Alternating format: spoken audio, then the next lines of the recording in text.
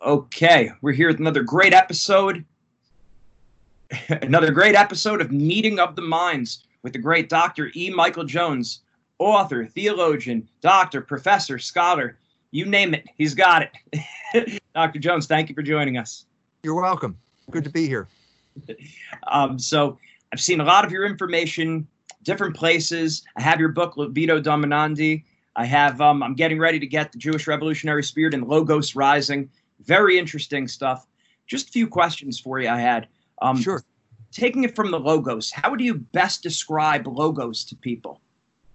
Logos is rationality, word, speech, the order of the universe, all of these things rolled up in one. Every word that we have in English that ends with the word ology is based on logos. So biology would be the science or the logos of life. Geology, the logos of stones or of the earth. All the way along. That's why it's such an important word. That's right. You actually took my next question. I was going to bring that up about philosophy, physiology, and so on and so forth. It's all connected, right? So now, and then at a crucial point in history, St. John took over the word logos and used it at the beginning of the gospel. So the beginning of the gospel of St. John is in arche ein ha logos, kai logos ein prostheon, kai logos ein theos. And that means that take the last, in the beginning there was logos. There's never been a time when there wasn't logos. And logos is with God and logos is God. And so after contemplating those three sentences for about 3 centuries, the church came up with the notion of the Trinity, but also codified the extension of the Greek term from physics into theology. That was a big transition. And it was so important in terms of human history that for the next 1,000 years, pretty much everyone just did theology. This is what I discuss in the book. All right, excellent. Excellent. Are there any big misunderstandings people get when they start applying the word logos to what they think it might mean, but that's not actually what it means? Do you ever see that? Well, I'm engaged periodically now with the Orthodox who have a different understanding of the Trinity, and that tradition developed differently in the East than it did in the West. And I do not cover that in the book, but I mean, if you're talking about Palamas, you're talking about the Neoplatonic tradition, and I simply don't cover it in the book. So they have a different understanding of logos. There are also, I'm dealing with Protestants as well, who have an idea of sola scriptura, which they got from Luther. And these people want to limit the word logos, and they don't like the fact that it existed long before St. John used it. They want to basically exclude the entire tradition of Greek philosophy from their understanding of the word logos. So I'm trying to expand the meaning here. I'm trying to make it an all-inclusive term, not that it means anything we want it to mean, but that will include all of those meanings, because we need that kind of richness in order to deal with the world that we live in. Because if we don't, we end up with a substitute for logos. And the main substitute for logos in human history has been called science. And science has become absolutely tyrannical, largely because of the lack of influence that the church has. So now we're treated to the coronavirus pandemic. And if some guy walks on and says, I'm a scientist, that's the end of the discussion. Now we have to say, oh, you're a scientist. You have possession of ultimate reality. Everything you say is true. And I can't say a damn thing in response. So we're noticing now that somebody like Donald Trump is in the middle in this discussion. He was elected by the people. He is certainly not a scientist. But he has to make up his mind when he hears competing claims from competing scientists. Well, how do you do that? if science is the last word in every discussion, what happens when you have two scientists who contradict each other, which is exactly what we have now? We have a guy named Witkowski, Knut Witkowski, who's in Manhattan now, German guy, who says it's the same. It's going to be the same as other epidemics. It'll rise and it'll fall, take care of itself. We have Anthony Fauci, who's the mouth of big pharma, saying we have to develop a vaccine. Everybody's going to have to get a vaccine, blah, blah, blah. I'm saying we all know now that you need what I'm calling logos, or reason, to adjudicate these competing claims. There's no way around it. You're never going to get a situation where every single scientist in the world is going to agree on something. And that means you have to have something that will evaluate science, and that's what logos is. And that would be mainly theology, that you would always look at science through the Catholic lens. No, it's not theology. No, it's reason. We're talking about something that has, first of all, there are virtually no theological implications here for the coronavirus. The fact is that the churches have been shut down. Okay, that leads to a state-church conflict, but there are no theological conflicts here. We have to look at the arguments that the people are making, and we have to make judgments according to reason. There's no science. It's not anything particular. We know that this guy, we intuitively know this guy makes sense. This guy doesn't. This guy seems to have a hidden agenda. This guy doesn't. And how do we know that? Because of logos. That's what it is. We have reason. And I'm saying that, again, I got in trouble for saying this before, but I'm saying representative government is based on logos. So everybody gets upset. What do you mean by that? Blah, blah, blah. Well, John Adams said we have no constitution that functions in the absence of a moral people. Morality is logos. Morality is practical reason. You have to have a moral people because they're the only people who can make sound judgments. So to give a current example, the Attorney General of the state of Michigan is a lesbian. That means she is not in the business of making sound judgments. If she made a sound judgment, she wouldn't be a lesbian. If she understood the reality, if she understood the logos of human sexuality, she would understand that the purpose is procreation. Well, lesbians do not engage in procreative activity, so therefore they are engaging in irrational behavior. She has made a life out of, she has made irrationality the basis of her life. So don't expect her to make prudent decisions when it comes to implementing this lockdown on the coronavirus. Michigan is one of the worst states in the country because they ban, they got into the business of trying to define what is essential and what is not essential and made a mess of it. But then could we say that about people just in general, because we all in a certain way live a hypocritical life, or we're not in accordance with the morals and values as we know they should be? Or is it that deeper because that's more of a lifestyle decision? Like she's basing her lifestyle on that. Yes, there's a difference here. Okay. I mean, we all sin and we all fall. And then the smarter of us realize we've done something wrong and we say, I'm sorry. And then we try not to do that again. Now, there are people, or the church institutionalizes this in confession. You go to confession, you confess your sins. Okay. But there are people who either through lack of perseverance or bad will capitulate to their vices.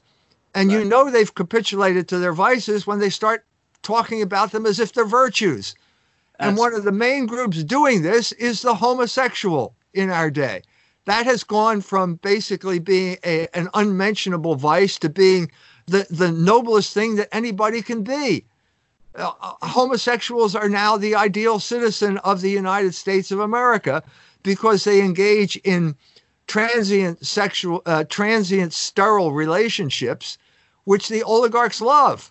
The oligarchs love that kind of stuff because these people are easy to manage. And that's the gist of my book, Libido Dominandi, Sexual Liberation and Political Control.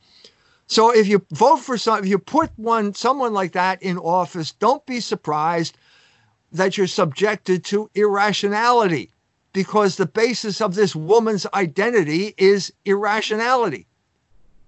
Yes, that makes sense. I was about St. Pius X, his document Pascendi on modernism, and basically how it's the mind unhooking from reality. So basically a detachment from logos, right? And embracing agnosticism, immanentism, all the other isms, right?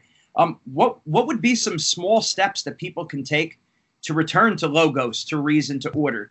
I mean, obviously we do want people to be Catholic, right? But like you said, there is also a natural element of this, in terms of embracing reason.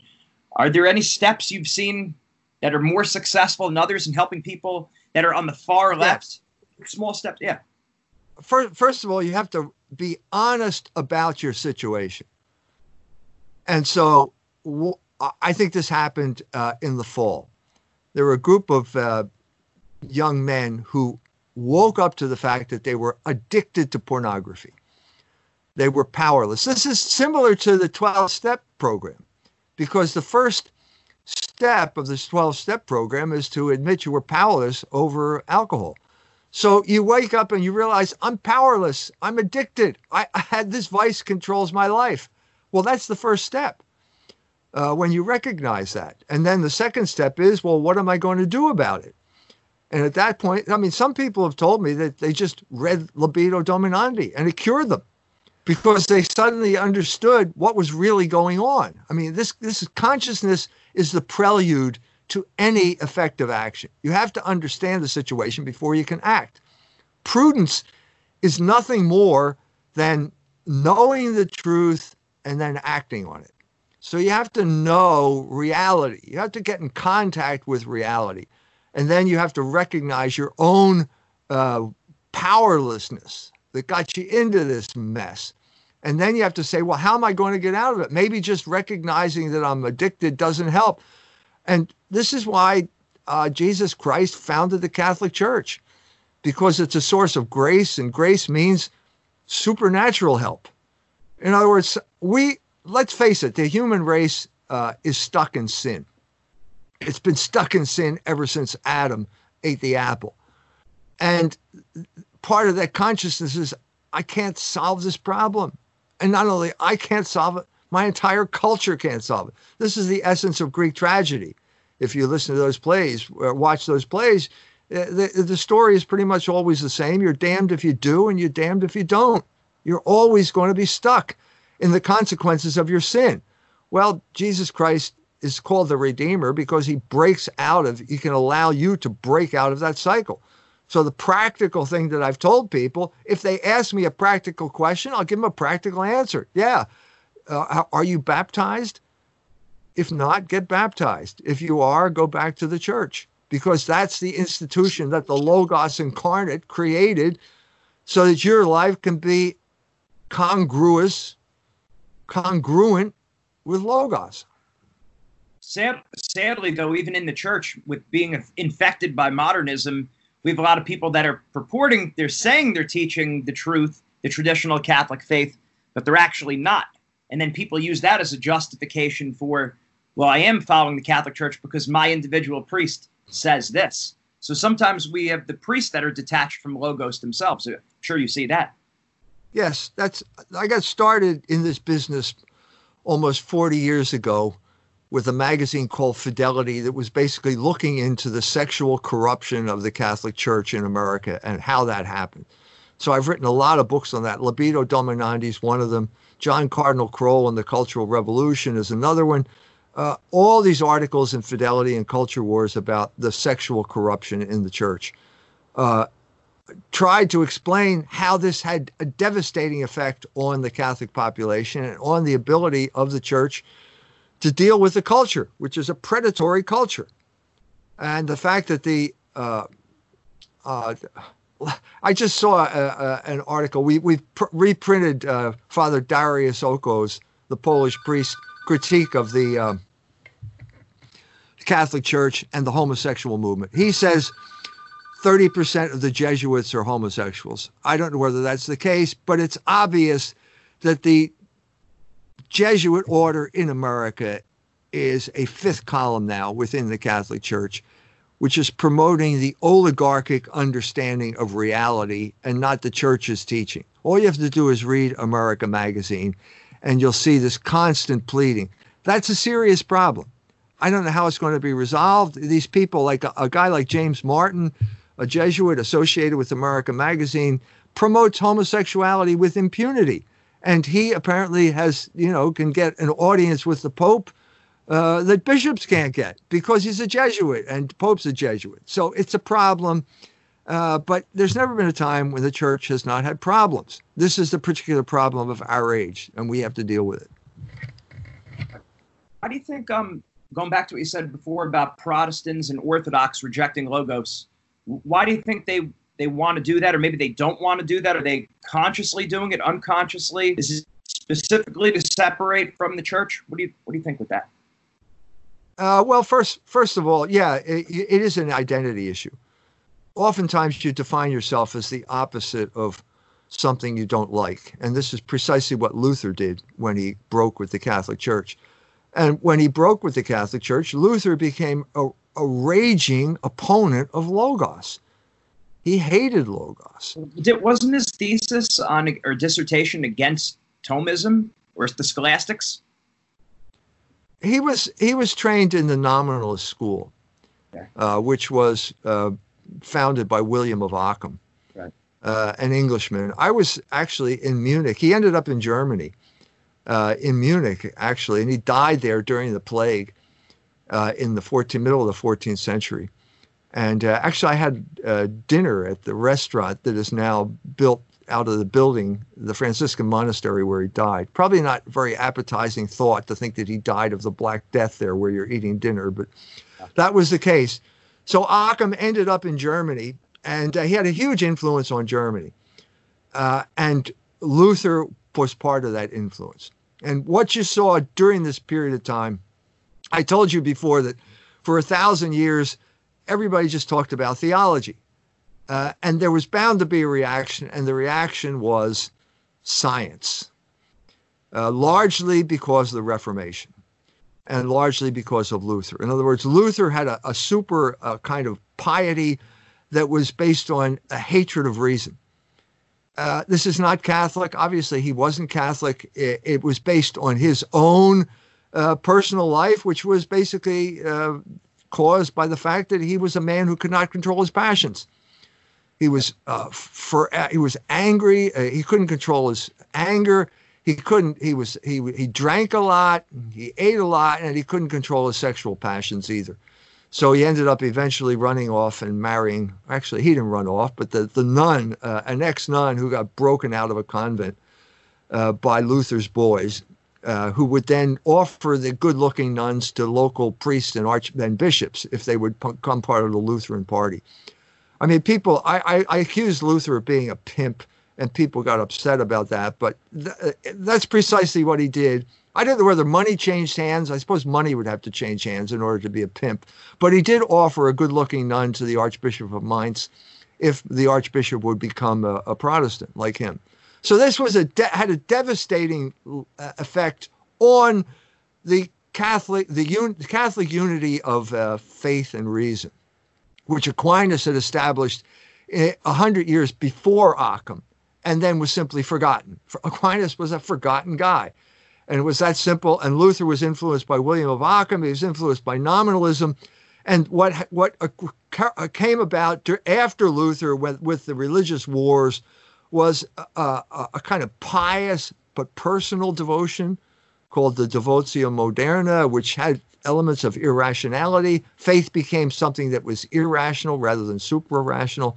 But on the other side, you had the rise of science, because there were large numbers of people now who were just sick to death of religious controversy.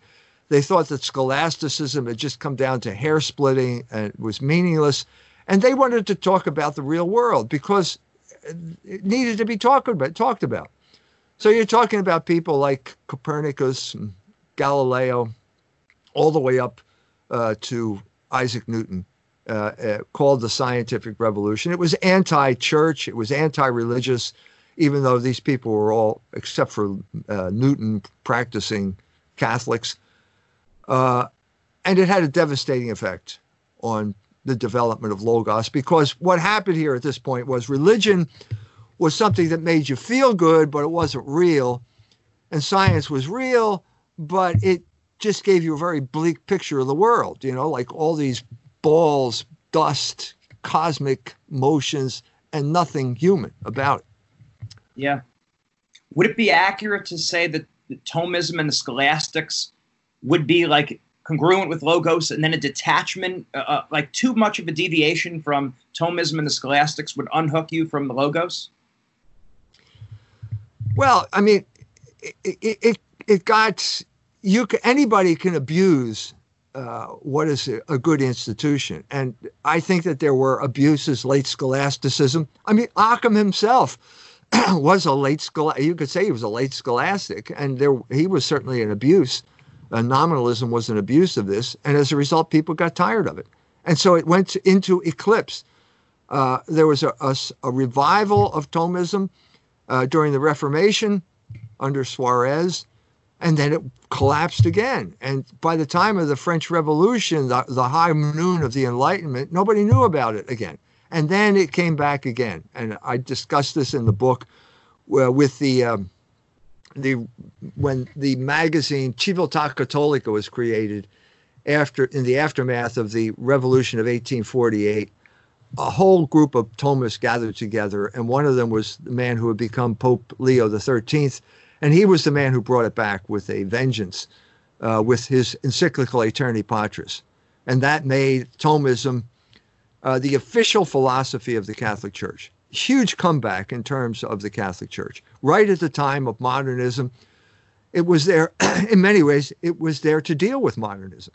That would be a good way. That would be one of the ways to get back to Logos, kind of reading the scholastics and Thomas. Right. But again, nothing stays constant. And so there was a reaction against Thomism as well. I discussed this in my book. And the main reason there was a reaction against Thomism, and the main reason we had such a thing as modernism, is because Thomism can be very ahistorical. Right. So what do I mean by ahistorical? I mean talking about abstractions that as if they don't exist in the real world. So I just did a little podcast on Father White, the Dominican, talking about, again, the coronavirus, and he's talking about the state. The state has a duty to protect its citizens. The state must follow science when it comes to medicine, and so therefore the state has a duty to impose quarantine. Well, okay, that's nice that you said that, but that doesn't get to the heart of the matter, because you're using abstractions like the state and science that need to be contextualized right now. So, for example, who speaks for the state now? Is it Anthony Fauci or is it Donald Trump? And who speaks for science? I mean, we talked about this at the beginning of our interview here. In other words, it's all of the worst aspects of this ahistorical Thomism that I talked about in this article that this Dominican wrote. I mean, the Dominicans, they're Aquinas's order, but he's talking as if there were no problems with that. I'm not denying anything that Pope Leo XIII said in Aeterni Patris. I'm saying this had to develop, and the fact that it didn't develop led to the collapse of Thomism at Vatican II. Basically, what you saw was an anti-Thomist reaction at Vatican II by people who were, if they weren't modernists, they were inspired by the modernists, because the modernists were taking history seriously. And as Christians, guess what? We have to take history seriously, because Jesus Christ was born into history. The incarnation is a historical fact. And so therefore, the man who did take it seriously was St. Augustine. The first, Dawson says he's the first man who understood time. And that's part of what we're talking about. So there's always been this, not as if the church never took history seriously. We need to bring to some type of meeting of the minds here between the Aristotelian certainty that you get with metaphysics and the historical reality that Christianity brought into the world with the incarnation. We've got to bring them together. That's great, and that makes a lot of sense. And now, at the Second Vatican Council, a lot of people called themselves like transcendental Thomists, almost like Thomas and Aquinas, Thomas in dialogue with Hume or with Kant, and with their philosophy But didn't it make things more muddy than helpful? Well, there are people who say that. Lonergan's Thomism was transcendental Thomism. It was an attempt to resolve the issue with Kant. I don't think it was successful. There ended up being 3 Thomisms by the 1950s, and they were fighting with each other, and the result was they were defeated in battle. The defeat took place at the University of Notre Dame, which is not surprising. But I described this in the book. It wasn't an intellectual defeat. It was basically a group of people using science as a club to beat anybody that disagreed with them into submission. The man who did this, responsible for this wicked act, was an Irish priest by the name of Erna McMullen. He's dead now. I knew him. I met him when I arrived here as a professor at St. Mary's. He was a man who was good at shutting you up in arguments by giving you the impression that he was in contact with ultimate reality. And why did he feel he was in contact with ultimate reality? Well, because he had studied with Erwin Schrödinger. Nuclear physics with Erwin Schrödinger in Dublin in the 50s. Well, now we're back at that same old story. Oh, you're a scientist. I guess I just better shut up and then do what you tell me. McMullen had a sophisticated version of that trick dog and pony show, and he imposed it on Notre Dame by becoming chairman of the philosophy department and wrecking Thomism there. All right, and okay. And now what I was thinking also is, now what happens when we reject the Logos? Maybe this leads right into the Jewish revolutionary spirit. What happens then when the mind unhooks from the Logos? Yeah, you're absolutely right. That is the reason I wrote the Logos book, is because I had written the Jewish revolutionary spirit before it. And the reason I needed Logos to make sense of what a Jew was. I could not have written the Jewish revolutionary spirit without the word Logos. Could not have done it, because otherwise I could not define the Jew. You cannot ask a Jew what a Jew is, because he'll always tell you something that will confuse you. Yeah. So if he will use, it's a racial term, is it a religious term? Well, it depends on what position he can use to his advantage. It's like the shell game. Whenever you point to one shell, it always turns up it's under the other shell. So so the beginning of the Jewish revolutionary spirit goes to the time when Jesus Christ arrives on this earth, and the Jews, they have to decide whether to accept him on his own terms or as the Messiah or not. And so the Jews who accepted him are known as the Catholic Church. The Jews who rejected him are known as Jews to this day. And that term becomes pejorative in the Gospel of St. John. If you read it, Jew is a pejorative term. It's mentioned 71 times.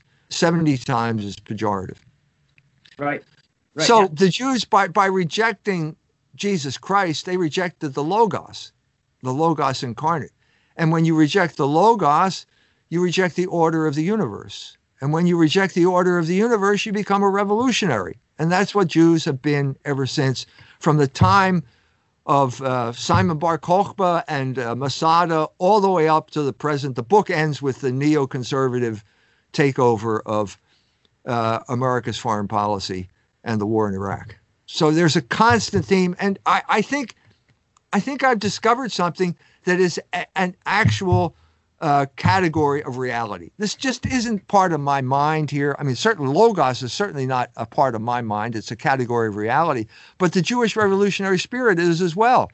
And I've just been doing research into the whole question of the Armenian genocide because I'm scheduled to go to Armenia, and I'm writing a piece on that right now. But the current state of this is basically of that question is Armenians pointing their fingers at the Turks, and the Turks pointing their fingers at the Armenians, and we have a kind of standoff at this point, with the Armenians with having the edge, winning at this point.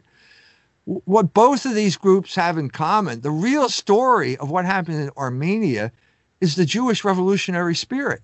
because all of the Armenians as well, all the groups involved here, the Committee for Unity and Progress, the Young Turks, the Armenians, and the Russians as well, all had become revolutionaries. The problem here was a battle between revolutionary groups. The Dashnaks and the Hunchaks were the Armenian revolutionary groups, the Young Turks, the Committee for Unity and Progress, and also groups. They all got their ideas from Narodnaya Volia, which was the Russian, basically Jewish revolutionary movement that had broken away from the traditional Assembly Volia and created their own terrorist organization. This is incomprehensible, I'm saying, unless you understand the Jewish revolutionary spirit, which is why that's an important concept. Yeah, and a lot of times, so when I think about how do I explain this to people, because it is a sensitive topic, right? So I think about, is it helpful or harmful to make distinctions in terms of, okay, maybe you use maybe the word Hebrew for people who are from the seed of Abraham, and Jew, maybe those people who accept the Jewish law, whether it be Orthodox, conservative, Reformed. This way, then you don't put off people, then maybe I don't put off people who are culturally Jewish, but not actually embracing the faith. And also for people who might have been Jewish converts to Catholicism. Does that help making a distinction, or does that cloud the waters a little bit? I think we have to be able to use the word Jew. Yeah. We cannot get around it. Okay. Right. Because that's a category of reality, and that's the word St. John used. Right. That's St. John did not use any euphemisms or obfuscations here, but there is a distinction that we have to make. So for example, in the Gospel of St. John, he writes, the parents of the man born blind refused to speak out of fear of the Jews, right, because the Jews threatened to expel from the synagogue anyone who said that Jesus was the Messiah. Right. Well, the parents of the man born blind, they were Jews too, weren't they? I mean, it's the same ethnic group. Well, there seems to be a distinction here. And the distinction is that the word Jew at this point now means rejecter of Christ. Right. If you're talking about the Jews who didn't reject Jesus Christ, they're called Christians. Of course, that word didn't exist then either. Right. That didn't come into existence until centuries later. So it's basically the Jews who accepted Jesus Christ are known as his followers. The Jews who rejected him are known as Jews.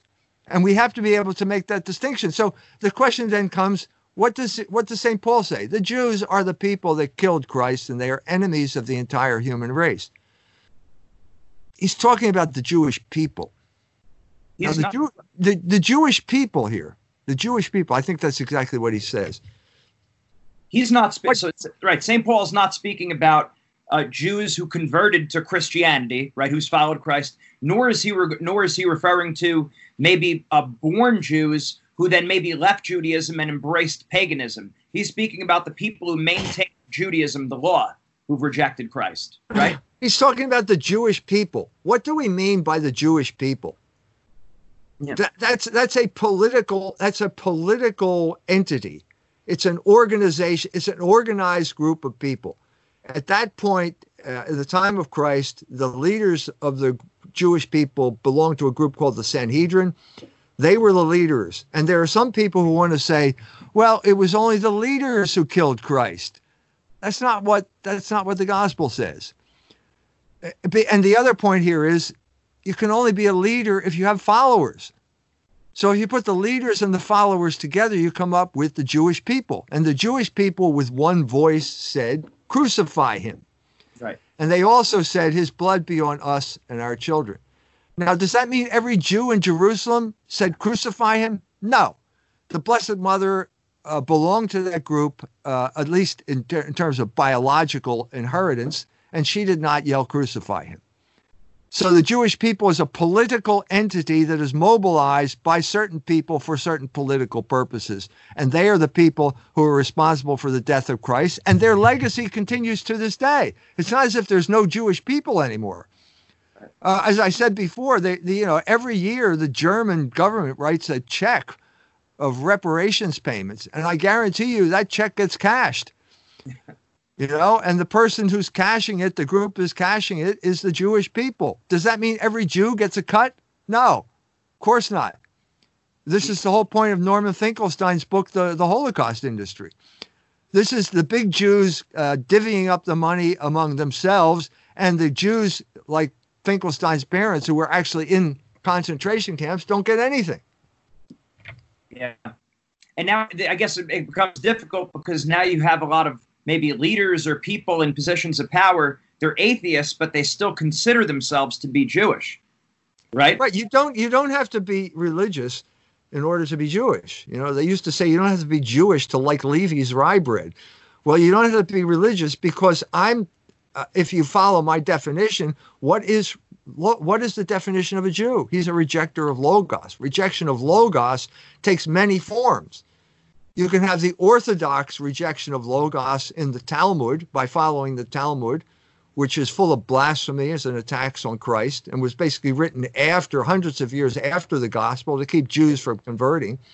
Or you can have atheist Jews who don't believe in God, like Sigmund Freud, right? Or people like that. In other words, what is the common denominator between, Sigmund Freud and the Beard in Brooklyn? Well, it's rejection of Logos. They do it in different ways, but that's what unites them as Jews. And they also share that kind of like cultural lineage, because you could have a Muslim now or a Hindu or a Muslim, they reject the Logos too, but they're not culturally Jewish, right? First of all, the Hindus do not reject the Logos. They don't know who he is. St. Francis Xavier showed up in Goa and tried to convert the Indians and threw up his hands and left, thinking it was a hopeless task. The Muslims, I would not say they reject Logos. I would say they don't understand. They don't understand the Logos because of the circumstances of the creation of Islam. Islam was created by a tribe in the center of Arabia who had no written language, could not read the Bible because it was only in what's the prayer? What's the language I'm thinking? Syriac. The Bible had been translated into Syriac, which was spoken on the coastline, the Hejaz, but it hadn't penetrated to the interior. And so when Islam spread, for example, when it spread to Persia, the Persians were familiar with Christianity, but only Nestorianism. So they didn't understand the Trinity. So all of these factors taken together create a situation in which it's not so much rejection as lack of understanding that characterizes this group of people, not the rejection of the Jews. None of those people were there at the time of the crucifixion doing things like yelling out, "Crucify him." Right. I guess I only think, well, then what about like modern Jews? They weren't there during the crucifixion either, so they don't really understand it themselves, maybe, or no? Some of them don't. Some of them do. You go to Sarah Silverman. She's supposed to be a comedian. And she said, of course the Jews killed Christ. I'd do it in a minute. I'd do it all over again. Well, that's an extreme form or an explicit form of the rejection that Jews accept implicitly by the fact that they are Jews. Okay. And then the other thing I always think about, and I wrote you this question before about the Jewish connection to Protestantism. Then I also thought about to Arianism. I'm thinking, is there some Jewish element behind a lot of the major heresies? Church? Yes. Yeah, Rabbi Louis Israel Neumann wrote a book on that. He said that the Jews were behind every single, I think he called them progressive movement in European history. What he meant by progressive movement was heresy, what the church would call heresy. So there's a long chapter in the Jewish Revolutionary Spirit on the Hussite Rebellion. The Hussite Rebellion was like a dress rehearsal for the Reformation. Thomas Müntzer went there to pick up tactics and so on and so forth. It happened 100 years before the Reformation, and it happened in Prague. And Prague was always a Jewish city, and the Jews were heavily involved in promoting this rebellion because they promoted every rebellion against the Catholic Church. If it happened, they would invariably come to its support. This happened in the French Revolution. It was suppressed, but I mean, there was the Simonini letter Barrow suppressed it, but it was involved there as well. Okay, so it's almost like any time there was a rebellion against the church, whatever it might be, like an enemy of an enemy is my friend, so they support one another. Say like that again. Say that again. You cut out in the middle of your sentence. So it seems like whenever there's a progressive idea, a rebellion, it might be that the Jewish people might also come to their aid because an enemy of an enemy is my friend. Well, yeah, that's pretty much what Rabbi Louis Israel Neumann said. That's pretty much what he said. Okay, so during like the Protestant Revolution, it would be that then the Protestants would help the Jews and the Jews would help the Protestants. Were they working together, or was it more still operating separately in that regard? If you're talking about Luther got no help from the Jews, none whatsoever. He didn't like Jews. He thought that they would convert to Christianity as soon as they heard him preach the gospel. When he didn't, he got very angry at them and wrote a very intemperate letter about the Jews at the end of his life that the Lutherans have been apologizing for ever since. That was Luther, but it changed with Calvin. Calvin took Lutheran theology, and he was a lawyer, and so he kind of came up with a legal codification of Lutheran theology. He was studying, there were people who claimed at the time that he was studying with a Jew from Winterthur in Switzerland. There are some people who say that in order to throw people off the track, he had met Michael Servetus burned at the stake in order to make sure, because Servetus was a Unitarian, and the main Unitarian group at that time was the Jews. And so he wanted to distance himself from that group in order to preserve his credibility. The main accommodation came in the area of usury. So over a period of time, you had philo-Semitic sects like the Puritans taking over in England. They were interested in getting involved in usury because usury was a Jewish monopoly. This happened more in Holland, where these Judaizing sects, the Pilgrims, went to Holland, and most of them became Jews. It was that simple. They became circumcised, they became Jews, and after they became Jews, they became involved in Dutch banking, and Dutch banking played a major role in the development of capitalism. The Wisselbank in Amsterdam was one of the first places to use paper money. So this is how it developed, and it developed along those lines in America as well, because we got a lot of these Judaizing heretics, Judaizing Protestant sects like the Puritans and the Pilgrims, who came over to Boston and started their operation there. So we always had in this country a kind of congenital weakness for this type of behavior. And it manifested itself at the beginning of the country, this ambivalence with a figure like Alexander Hamilton. He was an illegitimate child from the Caribbean, may have had Jewish heritage or not. It's hard to tell. And so he wrote two crucial letters. One is the letter on manufacturing, which got it right and set America on the right course of being a manufacturing nation, which meant it was going to erect tariffs to protect itself from predatory English free trade. But he then wrote a letter on banking, which then got the country involved in usury. And that conflict is basically the heart of my book, Barren Metal. There are two options in life, in economic life. It's labor is the source of all value, which is the Catholic option. And then there's the Jewish option, which is basically articulated by Shylock in The Merchant of Venice when he says, my ducats can copulate faster than Laban's ewes and rams.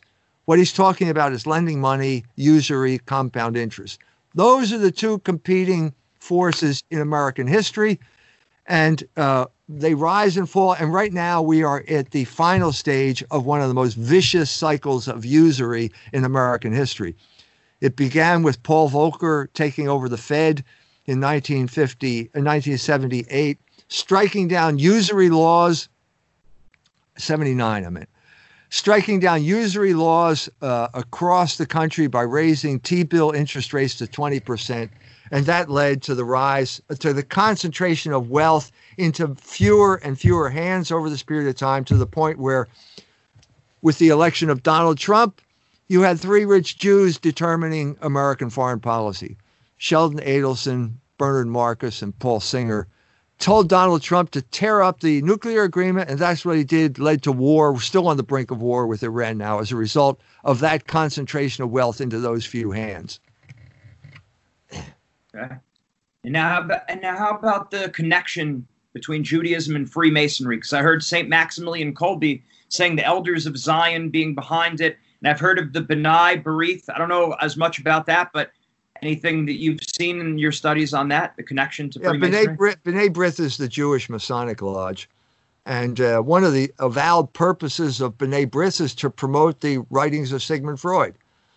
So during this period of time, to get back, I cover this in the Jewish Revolutionary Spirit and in Barren Metal. They're kind of companion pieces because the Jewish Revolutionary Spirit deals with the revolutionary and the Barren Metal deals with the big Jew who funded the revolutionary. So like the Rothschilds, Jacob Schiff, people like that. And so at the beginning, the Whig, after the Glorious Revolution, the Whig Party consolidates its power by taking over the Masonic lodges and weaponizes them and turns them into an instrument of English foreign policy whose goal is to overturn the House of Bourbon. Now, the English tried to spread Masonic lodges all throughout the continent. They were successful in establishing them in France and in Holland, Belgium, where they were used as propaganda outlets to attack the King of France, also to spread pornography and subversive literature. And then they tried to spread them to Germany, places like Hamburg. Hamburg has always been an English colony in Germany because it's a seaport and they deal with, the trade, ocean trade. And when they set up the Masonic Lodge in Germany, the Germans said, no Jews. And at this point, the English revoked their license. You had to admit Jews. And at this point, the natural Jew, we've already talked about the Jewish revolutionary spirit before Freemasonry. Now it starts to meld with Freemasonry. And you have certain groups playing a big role. The Masonic lodges played a huge role in the revolution of 1908 in Turkey. Because there were Jews, there were Donmeh, who were the followers of Shabbatai Zevi. I have a chapter on him in the Jewish Revolutionary Spirit. And all of these revolutionary elements came together in Masonic lodges. They were the locus of Masonic activity at the beginning of the 20th century in Turkey, and they played a huge role in the overthrow of the government there. Right. Didn't the Masons have a big role in overthrowing pretty much all the governments from like the late 1700s to the early 1900s? No. Well, I mean, if America was basically run by Freemasons, so right. It was the government in America. Right. Most of the founding fathers were Freemasons, so in a sense, it overthrew the British hegemony over their colony. As a result of America, Freemasonry played a huge role in South America. Especially in Mexico during that revolution, a violent revolution during the 1920s in Mexico, where people like Plutarco Calles were persecuting the Catholic Church and also Mexico City became a safe haven for revolutionaries like Trotsky. Leon Trotsky ended up in Mexico. So it was perfectly congruent with communism, Marxism, revolution, all of those things, the Jewish revolutionary spirit, down there in a way that was not the case in North America. It was not that case in North America because the Masons were, in many ways, the ruling class in North America. Okay. Yeah, now, so I run different groups, the Militia Immaculata in New Jersey. I also have a group in the Archdiocese of New York. Groups of relatively young people. We talk about a lot of things. And I try to give them as much of the truth as I possibly can and sharing information. And a lot of this being, difficult, more controversial things they're not exposed to. What would you recommend is the best way to introduce them to some of these things, like step by step, so it's not just like a door in the face? The Jewish revolutionary spirit. You should read the Jewish revolutionary spirit. It will change their minds. Read Baron Metal. These will give these people, read Logos Rising. So what is it? Jewish revolutionary spirit is history. That is the history of the world, basically, as the conflict between Logos and anti-Logos. From that perspective, Baron Metal is a history of economics. Libido Dominandi is the history of modern psychology. Logos Rising is a history of philosophy.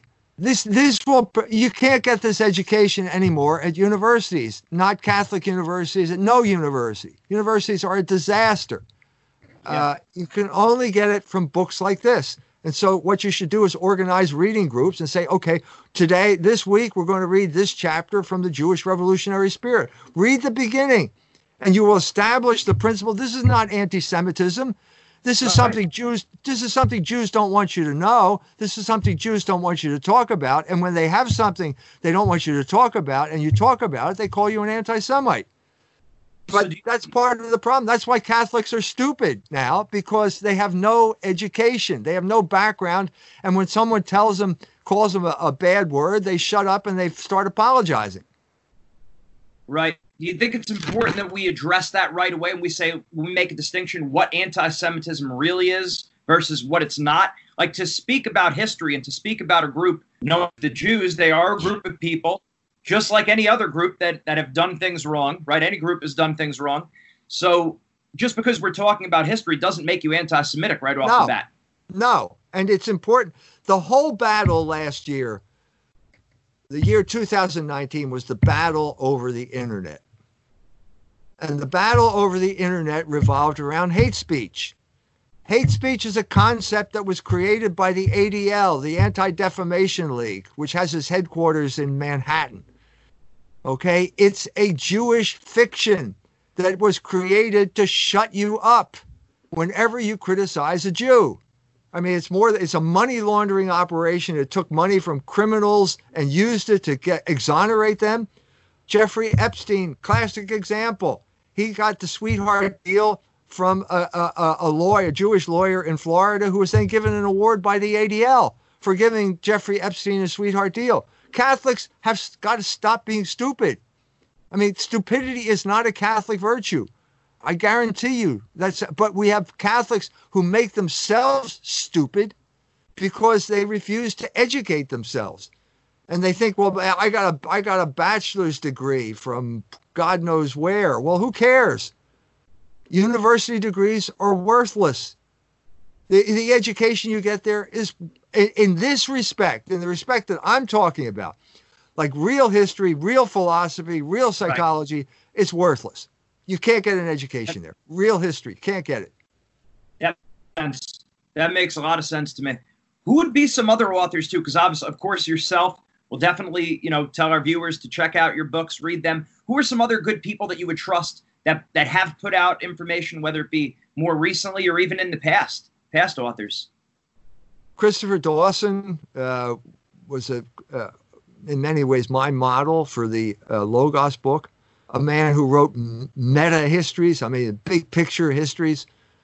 He came to Chauncey Stillman, the great New York Catholic philanthropist, got him an endowed chair at Harvard, came here during the 50s when people took these ideas seriously. You need to know your history. There's a whole history we could talk about of New York Catholicism, which is in many ways a sad story, but that's one of the good parts of it. Chauncey Stillman was one of the good parts of it. What we're talking about, do you know who you are? Do you know who you are? Do you know your own history? Or do you internalize the commands of your oppressors? I've said this before, but there was a story, I did an article on Harley Davidson and motorcycles and Hells Angels. And the story there was that there was a biker rally, like the one in Sturgis, South Dakota. And somebody yelled, "Hey, asshole." And everybody turned around. Now, do you turn around when people yell, "Hey, asshole"? This is You part should. of the problem here. This is part of the problem here because this is what Catholics do. They have internalized the commands of their oppressors, and they've made themselves stupid, deliberately stupid, in order to be considered good Catholics. This has to stop. We have to start standing up. We have to start educating ourselves and getting back, making contact with the real history of our people. That's it. And that's exactly what I wanted to speak to you about this, because I know you'd have a lot of great answers on this topic. Again, I thank you very much, Dr. Jones, for your time. Again, Logos Rising, that's the newest book, and Right. we recommend people get it. And Meeting of the Minds, we're happy to have you on board. Thank you, Dr. Jones. Thank you. My pleasure.